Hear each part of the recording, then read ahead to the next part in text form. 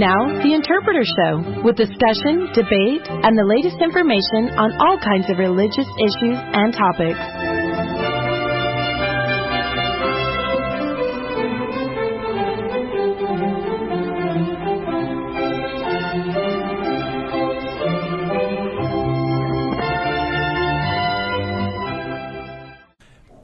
Welcome back to the second hour of the Interpreter Radio Show.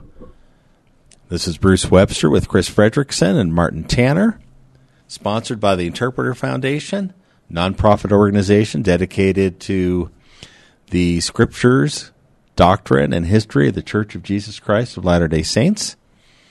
We've finished our first hour talking about John chapters 2 through 4. This hour we're going to have a gospel advocacy section addressing issues regarding the concept of God in the Book of Mormon versus current LDS views. And we're also going to talk about the church's explicit recommendation to its members that they seek out other English translations and sources of the Bible in their Bible study. Let's start with the view of the Godhead in the Book of Mormon. Martin, I know you had some thoughts on this, and so we'll kick off with you. I'm happy to do that. Thank you, Bruce. One of the things that is often leveled against the Church of Jesus Christ of Latter-day Saints is that the Book of Mormon was borrowed from ideas about the Bible and about God and about Christianity from contemporary beliefs. This is the idea that several critics who shall remain nameless have, and one of those is that, particularly in Abinadi's great address in the Book of Mormon, well, this isn't ancient. This is just obviously the Trinitarian concept of God. And every time I hear that, my reaction is, you either are not telling the truth or you have no idea what the Protestant Catholic view of the Trinity really is and how it's defined. And you also don't grasp the fact that the description of God by Abinadi is, although theologically accurate, something quite different from the way Latter-day Saints would ever describe Jesus and God the Father. Abinadi's statement, therefore, smacks of an ancient origin. It is something that is quite different from the way Latter-day Saints would describe Jesus. If somebody were in a gospel doctrine class or in a priesthood or relief society class to say, okay, what are the attributes of Jesus, or how would we describe him? You would have all kinds of lists. You would have Savior, Christ, Messiah. You would have a whole series, but Father would probably not appear on that list. But it is something that appears in the Book of Mormon in Abinadi's discussion. And one of the only other places in the canon of scriptures of Christianity, of the LDS faith, in this case, is in Isaiah, where you have the Messiah, hence Jesus, according to Christians, described as the everlasting Father and the Prince of Peace. Oops, we just lost you, Martin.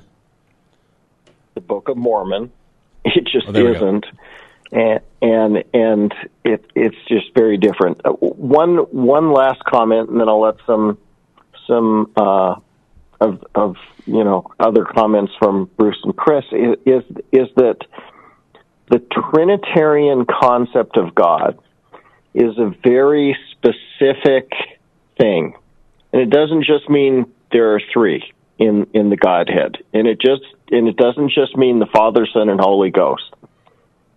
for Christians who are Catholic and Protestant, it derives from the Council at Nicaea, and I've got a full set of the ante-Nicene Fathers, and I've read through the Nicene Creed notes and minutes and the discussions that were had, and the Trinitarian Creed has a very, very specific meaning.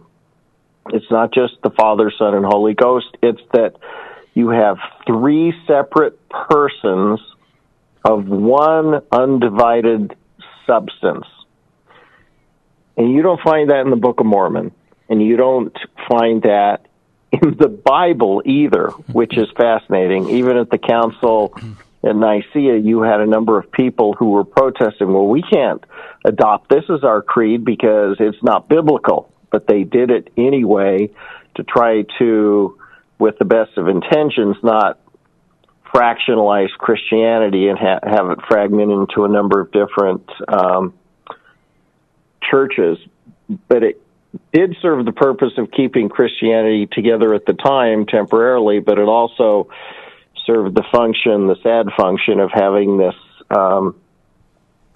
this idea that the Father, Son, and Holy Ghost are of one undivided substance. And that's the part that Latter-day Saints object to. You could go and talk about every other aspect of the Trinity, but that particular point of one undivided substance, we just cannot accept, because frankly it's not biblical. And it's fascinating that other Christians who say if something's outside of the Bible, we can't accept it, hence we can't accept the Book of Mormon, are also ones that will accept the Trinitarian concept, which is an unbiblical concept in that sense that it has of one undivided substance at its core.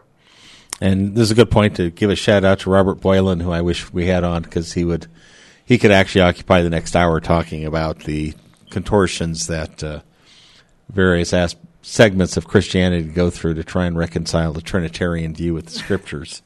Chris, your thoughts? I recently, and I just brought it back up again, but in 2010, Dan Peterson addressed this very question in Mormon Times, Mormons and the Holy Trinity, and he says this: do Latter-day Saints believe in the Trinity? Virtually everybody who knows anything about Mormonism, believer or not, says no, but that answer is wrong. Although Latter-day Saints tend to avoid the term Trinity, some Mormon authorities have used it to describe their belief in a Godhead of three persons. He quotes Brigham Young, he quotes James Talmage, the testimony of the three witnesses, and then he says this, Dan says, the question isn't really whether Mormons use the word Trinity, nor whether they regard the Father, Son, and the Holy Ghost as one. They have, and they do. The only real question is how they understand the divine unity. And so I went on to the church website. It beautifully describes, and it says here, like many Christians, we believe in God the Father, His Son Jesus Christ, and the Holy Spirit. However, we don't believe in the traditional concept of the Trinity. We believe the Father, the Son, and the Holy Ghost are three separate beings who are one in purpose. And then it goes on and it describes, and we have that article of faith. We believe in God the Eternal Father, and in His Son Jesus Christ, and in the Holy Ghost. And that's informed by the Bible. When Jesus Christ is baptized, it talks about Jesus Christ being baptized, talks about the Holy Ghost descending in the form of a dove, and it talks about God the Father speaking from heaven. So this is nothing that we're making up. But then what it does also describe is it talks about, not in the Bible here, but our doctrine identifies the unique roles of God. God is our Heavenly Father, the Father of our spirits. We communicate with Him through prayer, and then we end that prayer in the name of Jesus Christ. But we're talking to God the Father, and He authored the plan of salvation. That that plan that was carried out by Jesus Christ was authored by the Father. Jesus Christ is Heavenly Father's Son. He's our Savior and Redeemer. He taught his Heavenly Father's gospel, and then, of course, he made the ultimate sacrifice after living a sinful life when he atoned and resurrected. And then the Holy Ghost is the messenger and revealer of the Father and the Son, a personage of Spirit. He helps us learn and recognize the truth of all things, including the gospel. It is through the Holy Ghost that God and Jesus Christ communicate their love, comfort, and peace to us. And then it says one purpose. Though the Godhead is made up, and this is where we, Nicene Creed, poof, be gone. But though the Godhead is made up of three distinct divine beings, they are perfectly united in purpose. So there's where we radically distinguish, when we talk about the Trinity. Now, those who try to raise this issue and say, the Book of Mormon is Trinity, they usually point to Mosiah chapter 15, which is where Abinadi is talking about the Father and the Son, and says that, they are one God. He talks about the Son dwelling in the flesh, being subject to the will of the Father, being the Father and the Son. Now they try to say, this is Trinitarianism, except we're not talking about of one substance. We're not using any of the Trinitarian beliefs, and there's none of the language here that's really the Trinitarian language that Joseph Smith would have been familiar with. He's talking about something quite different here, and it's because Abinadi likes Isaiah so much. He quotes him. I quotes him in this chapter and later on. It's a lot of what you see when you're reading Isaiah. You see these readings where you have God talking, and then you're talking about the suffering servant, but then it's not clear how, what is the relationship between them, and especially from the Latter-day Saint point of view, we are seeing the God of the Old Testament as Jehovah. So you have Jehovah talking about the suffering servant and talking about his role of the Son. We have the issue that Talmage describe of basically divine investiture of fatherhood. And that's our belief, and it's like Christ was in the role of the Father. He is the Father. And you have the other in King Benjamin's discourse. You have the explicit fathership of Christ of those who were born again in his name. So we have that sense in which Christ is our, in essence, adoptive father as we are born again, but it is a different role in the way in which we see Elohim, God the Father, as the Father of our spirits. The Latter-day Saint view of the Godhead is frankly A, far more nuanced, and B, far more coherent and logical, in my opinion, than the hoops that Christianity has tried to put itself through, particularly since the Nicene Creed. And as was already pointed out, there were a lot of dissenters at the time of the Nicene Creed, who said, again, wait a second, this isn't biblical. And you actually have Christian theologians who will freely admit that, no, the Trinitarianism isn't biblically based. So it's, to try and say, this was the environment. Joseph Smith squeezed these concepts out of the concept. What is most telling, and Martin has already alluded to this, what is most telling about the theological aspects of the Book of Mormon is that they are far more tied to both early Christianity and early Judaism.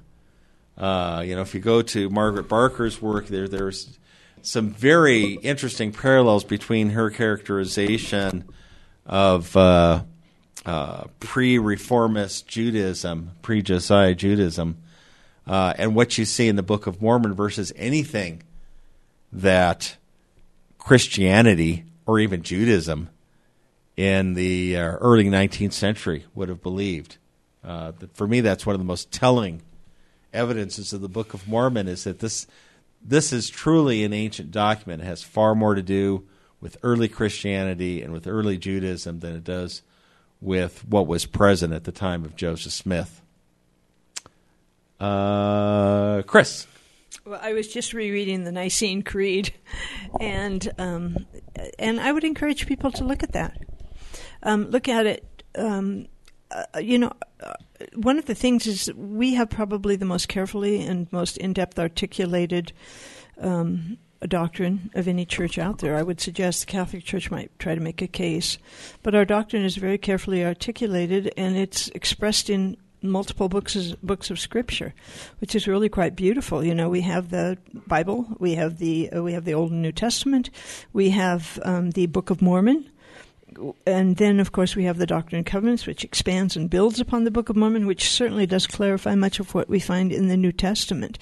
But when you read the Nicene Creed, it's, to my mind, and if I was trying to dissect what the meaning is here, I would be completely lost. It is, you can't even begin to wrap your head around it. It's a God without body parts or passion. It's a God and a Jesus Christ that are consubstantial with one another. Through whom all things were made. But, I believe in one God, the Father Almighty, maker of heaven and earth and all things visible and invisible. I believe in one God, Jesus Christ, the only begotten Son of God, born of the Father before all ages, God from God, light from light, true God from true God, begotten, not made, consubstantial with the Father. Through him all things were made. It goes on that way. It's one of those that is more confusing, I would suggest, than it is enlightening, to help us understand and develop a relationship with our Father and with his Son. Martin. A couple of final comments. This idea that the Trinitarian concept of God is not found in the Bible is something that Catholic and Protestant scholars acknowledge. There's a wonderful book that's used in divinity schools by Hubert Cunliffe Jones called A History of Christian Doctrines. And there's another one with a similar title, the exact title of which escapes me, by J.N.D. Kelly. And both of them are Protestant scholars, and they both say, when you get to this idea of the Trinity, that it's just not found in the Bible. Most people who want to try to find it in the Bible will go to 1 John chapter 5, verse 7, where it talks about three in heaven, the Father, the Son, and the Holy Ghost, and these three are one. The problem with using that verse as a proof for the Trinity or justification for the Trinity is, first of all, it doesn't say what one is, if it's one in substance or one in purpose, and so there's some ambiguity there.